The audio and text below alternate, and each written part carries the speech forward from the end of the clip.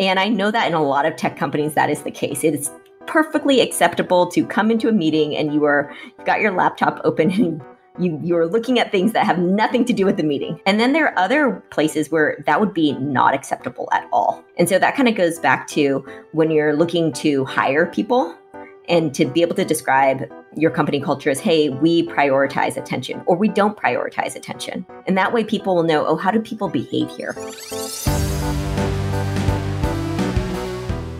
Hello, everyone. I'm GeekWire co-founder John Cook, and welcome to the GeekWire podcast. We're coming to you from Seattle, where we report each day on what's happening around us in technology, business, and innovation. What happens here matters everywhere, and each week on the show, we talk about some of the most interesting tech and business stories in the news. This week, we're talking to Dr. Julie Pham, an entrepreneur, former nonprofit executive, and author of the new book, 7 Forms of Respect, a guide to transforming your communication and relationships at work. Julie, welcome to the GeekWire podcast. Hi, John. Thank you so much for having me. Yeah, it's always great to catch up with you. I always learn something new when we're chatting. And I guess I just want to start out. I mean, we can go in so many different directions today, but let's start out. Tell us a little bit why you wrote this book. I wrote this book because I found that people were really struggling about what this word respect means. I remember the moment that I came up with the idea for the book. I was on a panel talking about leadership, and someone in the audience was saying, I'm really trying to get a coworker to trust me, and they're just not, and I don't know what to do. And I said, well, maybe the way that you're trying to show trust is you're giving them a lot of information about your personal life, and they actually just want you to show up on time. And maybe you just have different ideas of what demonstrating trust looks like and how you want to be treated. And then it kind of just hit me. I see this all the time. We have different expectations of how we want to be treated. Well, that's very interesting because one of your 7 forms of respect based on that story is punctuality, which you wouldn't necessarily think of in terms of respect. You usually think of it's more of just a communication style and how but this is a pretty basic action, right? In terms of showing up on time and respecting somebody else's time. So how is that manifested in some of the work environments that you've been in? So a lot of people bring up punctuality and they bring it up just the way that you did, John. It's basic. It's obvious. You have to do it. And yet it's actually not. And so one of the things that I show is that respect is relative, it's contradictory, and it's subjective. And it can be cultural. So when I lived in Vietnam, they actually have a phrase, time is rubber. So punctuality, this idea of operating within time constraints, is not necessarily a sign of respect. It's just something that you do. And yet for other people, no, that is respect. And so that's what I wanted to show in the book, that we all have different perspectives in that it's relative and it's about how do we talk about it. You asked me, why is this relevant right now? I think as the world is so polarized, we're looking for right and wrong answers and things feel so black and white. And so what I wanted to show in this book was actually how we think about respect depends. Yeah. And I think that was one of my big takeaways from the book. And it's the way you communicate and the way we each interact with each other is so different depending upon our own experiences and backgrounds. But this seems like a huge challenge for individuals because you really do have to try to put yourself in somebody else's shoes. And as a leader, something you might find important may not be as important to the other person. So I'm curious, especially on larger organizations, how somebody can maybe make those choices based on a myriad of experiences across, hundreds of different backgrounds and the way people have been brought up. So how does somebody navigate that? I think of the framework as a way to spark conversations. It's not about what forms of respect matter. It's actually about talking about why they matter to me. And actually, I just want to clear up for the listeners, because sometimes one of the big misconceptions about the 7 forms of respect is that I'm telling people how to be respectful and that these are the 7 forms and you have to be respectful in all of these different ways. And actually, with the 7 forms of respect, it just shows there are 7 different forms and you will prioritize some and deprioritize others. And you might actually think of some as not being a form of respect. Right. And I know you've compared this before to the love languages, which my wife put me through the exercise. I didn't self-select to do it, but I think it was a very valuable exercise to go through what type of love language you are. And you've talked about this in the same framework, right? Like you might be a very particular style of communication, or when it comes to respect, you might have a particular thing you're very strong in and things that aren't as important. I'm curious for you, when you look at the 7 forms, and we probably should name them. I have them here, but you probably can name them off quicker than me. So why don't we quickly buzz through the 7, and then I want to ask you which ones are your strengths and which are ones that you've kind of had to work on or think a little bit more about. I will use the acronym PICCA. So PPICCAA. And so there is procedure, punctuality, information, candor, consideration, acknowledgement, and attention. And John, I don't want to talk about it in terms of strengths or weaknesses. It's actually, I like to use the word priority. Which are the forms of respect that I prioritize? It's actually, respect is really dynamic. And so I often compare it to the 5 love languages just to because it's easy for people to understand, oh, there are these different ways of showing love. And so that is the start. And then also in the book, what I show is respect is actually much more dynamic than that. And there are 3 dimensions to respect. And the first one is hierarchy. The way that we give respect depends on if we're interacting with someone who has more power, equal power, or less power than us. And that's going to happen in the workplace. And the second dimension is what I call give versus get. Are you giving respect or are you getting it? What do you like to show versus what do you expect to get? And the third dimension is what matters to you. What forms of respect actually matter to you? So this is not about what are you strong in or what are you weak in? And because to me, that suggests that we should all strive to be strong in all of them. It's more about which are the ones that I prioritize, that I actually care about, that matter to me so much that I will do no matter what, versus the ones that I'm like, I'm ambivalent about, or I'll only do it because, John, I know you like this, so I'll do it because I want to be respectful to you, and I know you care about that. I know you want me to CC you on all emails, so I'll do that.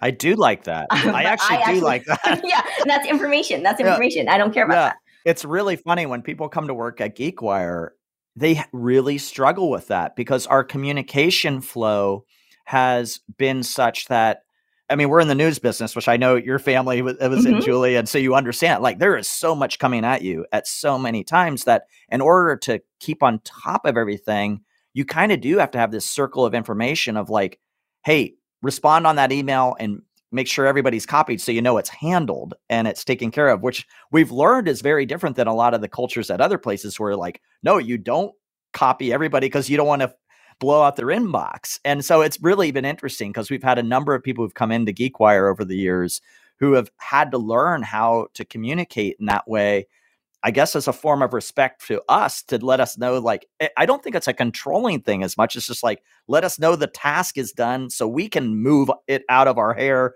and go do something. So it's really interesting to use that one as an example because that one really resonates here at GeekWire. Yeah, John, you just actually perfectly illustrated how it's relative. And so that one we call information, which is access to information and to knowledge. And in some people, like for me, I actually only like to give it on a need-to-know basis. I don't want to be CC'd unless there's an action for me. I don't want to actually CC other people unless there's an action for them. And yet on my small team, people want information. And so I actually adapt for that, just the way that your new team members are coming from organizations where maybe it was a need to know and now they're working at GeekWire and we have to CC everyone. And the way that you described it, you kind of defended it. You know, like, this is why we should do it. And that's the way people feel about each of their priorities. So even for punctuality, like, isn't it obvious that you do that? And for someone who it doesn't matter to, they're like, no, it's just time flows. And it's just not that big of a deal. And people who care are being rigid. And so we can actually go both ways. And that's what I want to show with the 7 forms of respect, that it is actually relative. Right. It is relative. And I guess what your point is that you just need to talk about it. Mm-hmm. Like, it's better. Like, I have a friend talking about the punctuality. I have a great friend of mine. Love this guy, but he is not punctual at all. And it drives me up the wall. And so I guess your advice to me is, John, don't let it fester. I should speak to him and say, I mean, we kind of joke about it, but maybe should I be serious with him and say, hey, I think it's damaging my relationship and friendship because I really like to be punctual and I like to show up to things on time and I can't count on you. What should I do? And he probably totally doesn't know because you joke about it, but he doesn't actually realize how much it bothers you.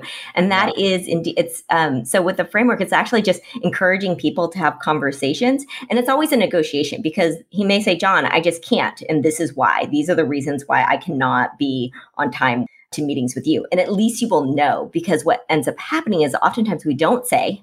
And so we assume all these reasons for why they don't value my time as much or whatever, this and this. And so we've filled in our own story. And so it's a way to actually to talk about, hey, this is what matters to me. And here's the thing about that last dimension. Well, I'm just going to do it through the podcast, Julie. You're going to send it to him. I'm going to send it to him. He's got to tune in. We're doing a friends getaway where we all have to make the Washington State ferries, which if you miss, it's kind of a big deal. So we'll see if the punctuality kicks in for that. But yes, so I will have him listen to this and see if we can get a dialogue going, which would be good. Could be just like a negotiation or just at least saying it. Okay, we're going to take a short break. We are talking to Dr. Julie Pham, the CEO of Curiosity Base and the author of the new book, 7 Forms of Respect. We'll be right back. I wanted a career in IT, but I didn't know where to start. WGU makes it simple. Their accredited online degree programs cover all kinds of IT specialties, and they have valuable industry certifications built in at no extra cost. The payoff? Having those certs back up my degree makes me look even better to future employers. A nonprofit university that includes top industry certs in their programs? I choose WGU. Learn more at wgu.edu/IT certs included.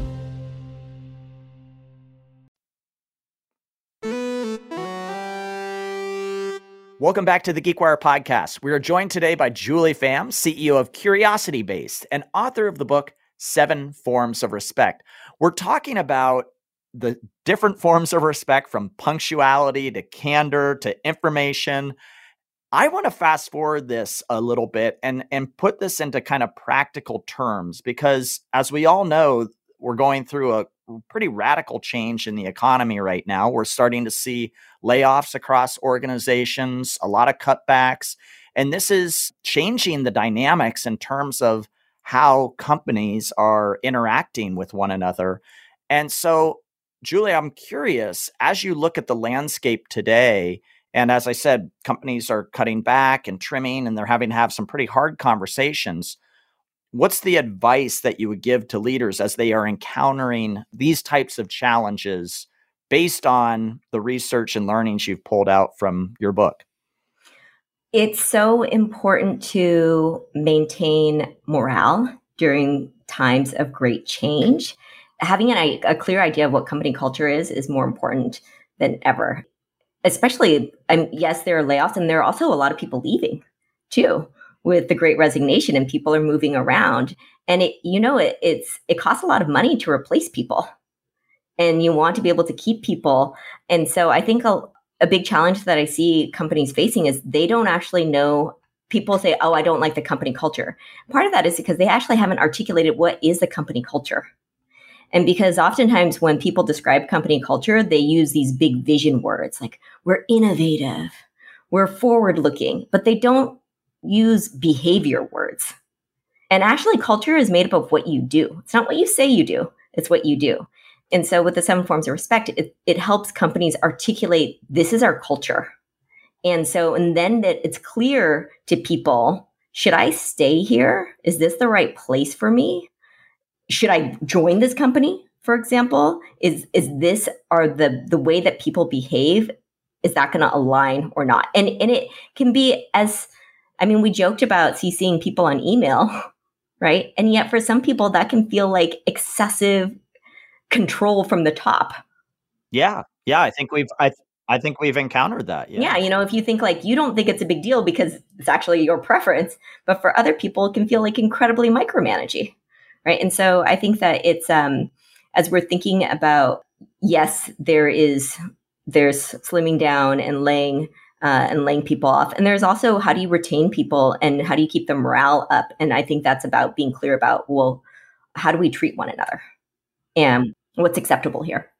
Let's say you are a CEO and you are facing tough times here in the coming weeks, and you're going to have to do a layoff and lay off of some great people that you've had to work with in the last few years. What is the approach that somebody should take in that scenario based on what you've learned through your research in your book? It's about having clear conversations about what is ahead, because people just want to know. They don't want to guess. To be transparent about, hey, this is where we're at. I mean, I even think about my team, right? It's just like, this is we have enough revenue for this. I can't convert people to full time yet. It's probably not going to happen until later on this year, and this is why. And I think oftentimes people are afraid of saying things out loud because they're afraid of causing fear. And yet what causes fear is people not knowing.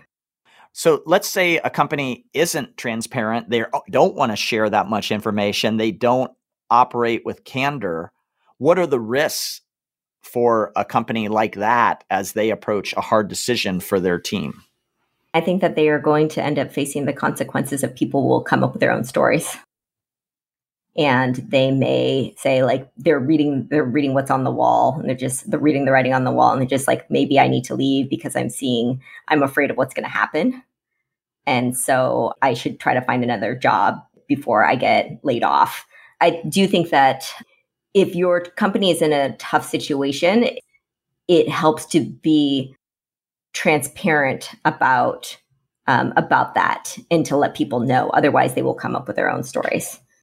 So, Julie, one of the things I've been noticing a lot with the CEOs that we talk to at GeekWire is that as we've shifted to this hybrid remote work environment, and people are hiring all over the country and all over the world in many instances now, that they're struggling with how to communicate across the body of their employee base, because they do have people in different cultures. And it can be different cultures in the United States. I've talked to people that have had teams in Seattle and Atlanta, and they're very different in terms of what the norms are.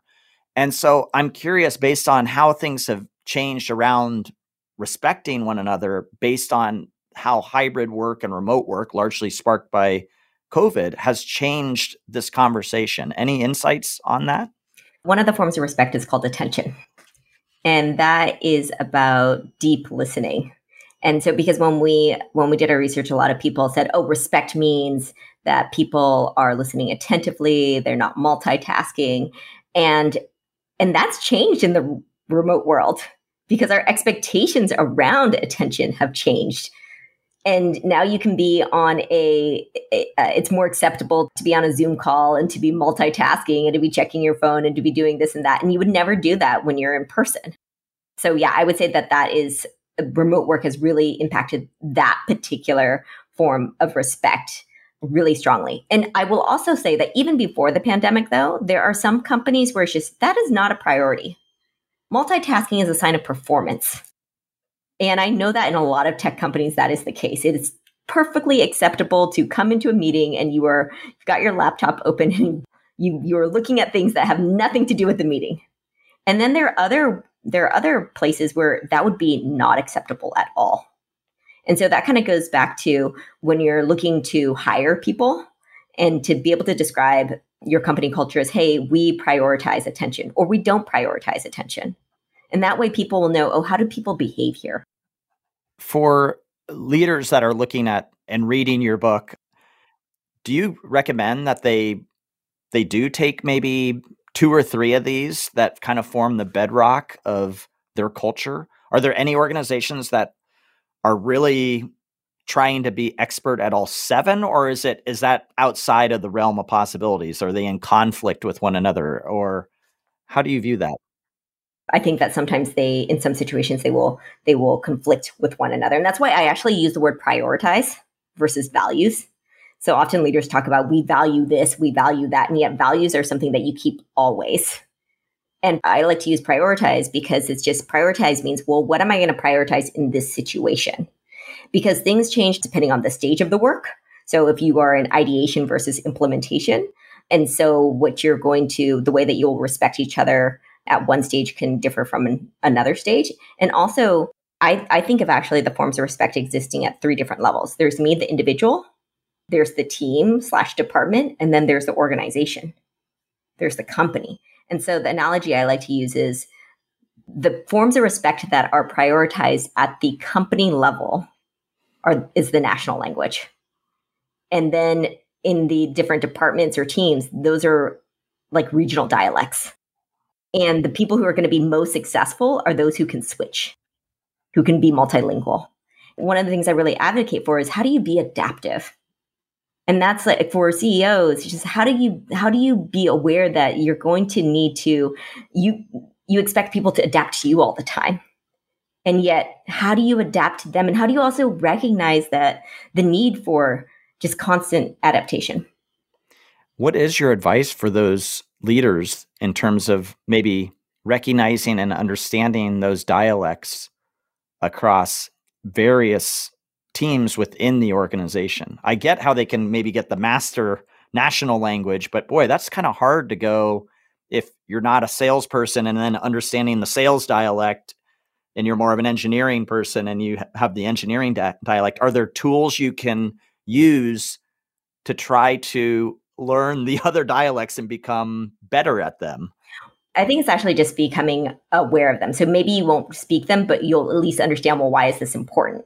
And so the framework is really to give people language to say, okay, in the accounting team, finance team, procedure is really important to us. Right? Like we really like rules. And in the engineering team, candor is really important. And you may go into a meeting with engineers and they're treating each other, like you might think like, oh, they're being really rude to each other. But no, they're just like giving each other a lot of candor. And maybe that is not going to be what you see in, say, the customer service team. Right. And so, but to be able to say like, hey, this is actually, we're just respecting each other. And these are our forms of respect. These are the preferred ones these are the ones that we prioritize with one another. And to also understand, like, maybe I'm not going to do that with someone from another team. And then here's another thing. There's the personal preferences of the team leader. And then there's also the nature of the work. And the default is what the leader likes. What the leader likes might not actually support the nature of the work. And so I'll give you an example. Let's say you've got like a ER doctor or like the head of ER. And in an emergency room, punctuality should actually not be the form of respect that is prioritized. Because in an emergency room, it's about who needs care the most, not who got there at a certain time or who got there first. Right? It's like who is in the most critical need of care. And so if you've got the head of that department who's just so fixated on time constraints, well, that's actually in contradicting with what the nature of the work needs. And so it's also being sensitive to that.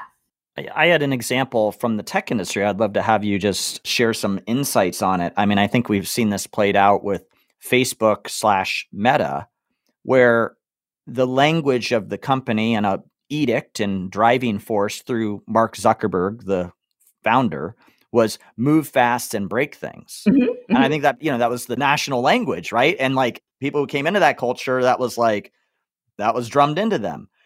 But at some point, that language caught up to them. And maybe that wasn't such a good tenet for the organization because they weren't seeing the problems that they were creating based on the platform. And so I'm curious in that instance, how hard is it to reverse some of that national language that is in place?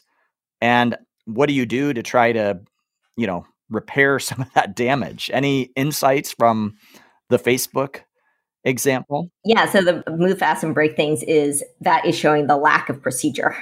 And that works for a particular stage in a company. So I talked about the stage of the work. Well, there's also the stage of the company. So when you're a fast, nimble company, it's just like, you know what? All these rules, like we can't spend time on we got to just trust each other and move, right? And so it actually works at that stage, right? But as a company becomes bigger and has much more responsibilities, you're just like, okay, well, actually, procedure is going to be a lot more important to us. And so we see that being a priority form of respect in larger organizations. I mean, when I talk to people who are from military backgrounds and who are very used to hierarchy, it's like procedure is a priority for them. So in terms of your question of can you reverse that, I think it's about having conversations of like, what is needed now? That's what was needed then. We're not rejecting, we're not saying it was bad. We're just saying like that was what was needed then. And we've changed. It's to kind of recognize that respect is dynamic rather than saying like this is good or this is bad. It's just like we have to adapt. And in that adaptation is to serve our work. We're talking to Julie Pham. She is the CEO of CuriosityBase and author of the book 7 Forms of Respect.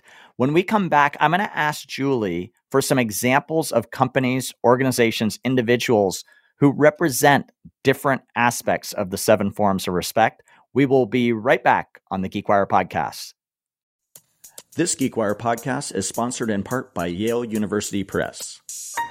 Are you concerned about the rise of AI and how it will impact our society? Every day, artificial intelligence presents us with urgent ethical challenges. How do we harness this extraordinary technology to empower rather than oppress? Nigel Shadbolt and Roger Hampson have written a how-to for building ethical machine intelligence. Their new book, As If Human: Ethics in Artificial Intelligence, is now available wherever books are sold.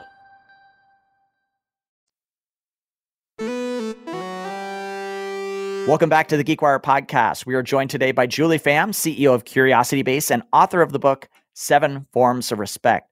Julie, when we left off, I wanted to bring up some specific examples, if you will, of where you've seen individuals or companies that have exemplified aspects of the 7 Forms of Respect. Are there any companies or organizations or individuals in the last couple of years that stand out to you that have done this well or poorly? So one of the forms of respect is acknowledgement. And so this is about giving praise, about giving thanks. And I've talked to people who work at Amazon. And so if I were to run the 7 Forms of Respect framework through them, I've been told that you actually cannot tell someone directly, you can't give them praise. You have to actually give it to their manager. So how I read that is actually the acknowledgement is not something that is being prioritized. So yes, I say that because there are some things that people can prioritize and that they don't prioritize, and that it's important to actually be aware of both. I mean, when I was at Microsoft, I know that attention was not prioritized, that people multitasked all the time, and candor was prioritized. The candor is like there was lots of very direct feedback, and that was valued, and that's how people would get promoted. So when Bill Gates would tell one of his, executives, that's the dumbest effing idea I've ever heard, that's a form of candor, I guess. And there's also variations, because I could say like that's one form, that's a variation of candor, and someone would say like, I don't like that kind of candor. Some people would say, I want candor, but it needs to be solicited. I need to ask for it. And other people like, I want you to play devil's advocate. I want like unsolicited, direct, it doesn't use whatever language you need, and they're both candor. And then I've also seen people who say they want candor, and yet they don't. And so this kind of goes to that second dimension, when I talked about give versus get. So there's ways people want to give respect, and that can differ from how they want to get respect. And so think about that person who gives you unsolicited constructive feedback, and yet when you give them unsolicited constructive feedback, they don't like it. Yeah, we've all been in that scenario before. Yeah, exactly. Everyone's been in there. Yeah. Or like maybe you like to surprise people, but you don't like to be surprised. And so there is that difference. And it's kind of just being aware of that. And I hope that this also helps leaders become aware of what they are doing is actually, they are modeling behavior. People do what they do, not what they say. The people do what you do. And so this is actually part of the when I work with companies and I'll survey the teams, hey, what are the existing forms of respect on this team? How are you currently interacting with one another? What are the top ranked forms of respect that you think that you do for one another? And often the leader will be like, oh, that's so good that like, look, mine are the same as like what the team's currently doing. And then I'll ask, why do you think that is? And then sometimes there's this like, I guess that I do influence that. And then the second part is to separate that and go like, okay, well, what does the nature of the work require? What is actually good for the whole of the team and of the company, not actually just what your personal preferences are, because people will do that just naturally. And so it's actually to kind of separate and have a conversation about it. Any other examples of companies or organizations that you feel have implemented this structure and this approach in an effective way? I've talked to companies that after going through the conversations, they realize that we need to give each other more information. That is something that the team members, on one hand, they feel like, oh, I don't want to burden you. I don't want to fill up your inbox. I don't want to. And yet they realize that, no, that's actually what we need for our work. We need to give each other this information. Even though we complain about getting too many emails, this is what we need to move forward. Because oftentimes people just don't want to burden other people. But we're not having conversations about what actually people think is burdensome versus, and then also what's helpful for the work, even if you personally don't like it. Those who want the Cliff Notes version of your book, what would be the big takeaway as we wrap up here? That respect is relative, and to ask people, first to ask yourself, what forms of respect matter to you? Because a lot of times you don't even realize what you care about. You might just think about what you should care about. And then to ask other people, hey, what do you care about? How do you want to get respect? And then to ask why. Because people remember stories. They're not just going to remember the what, they're going to remember the why. And I'm just going to end with a story to exemplify this.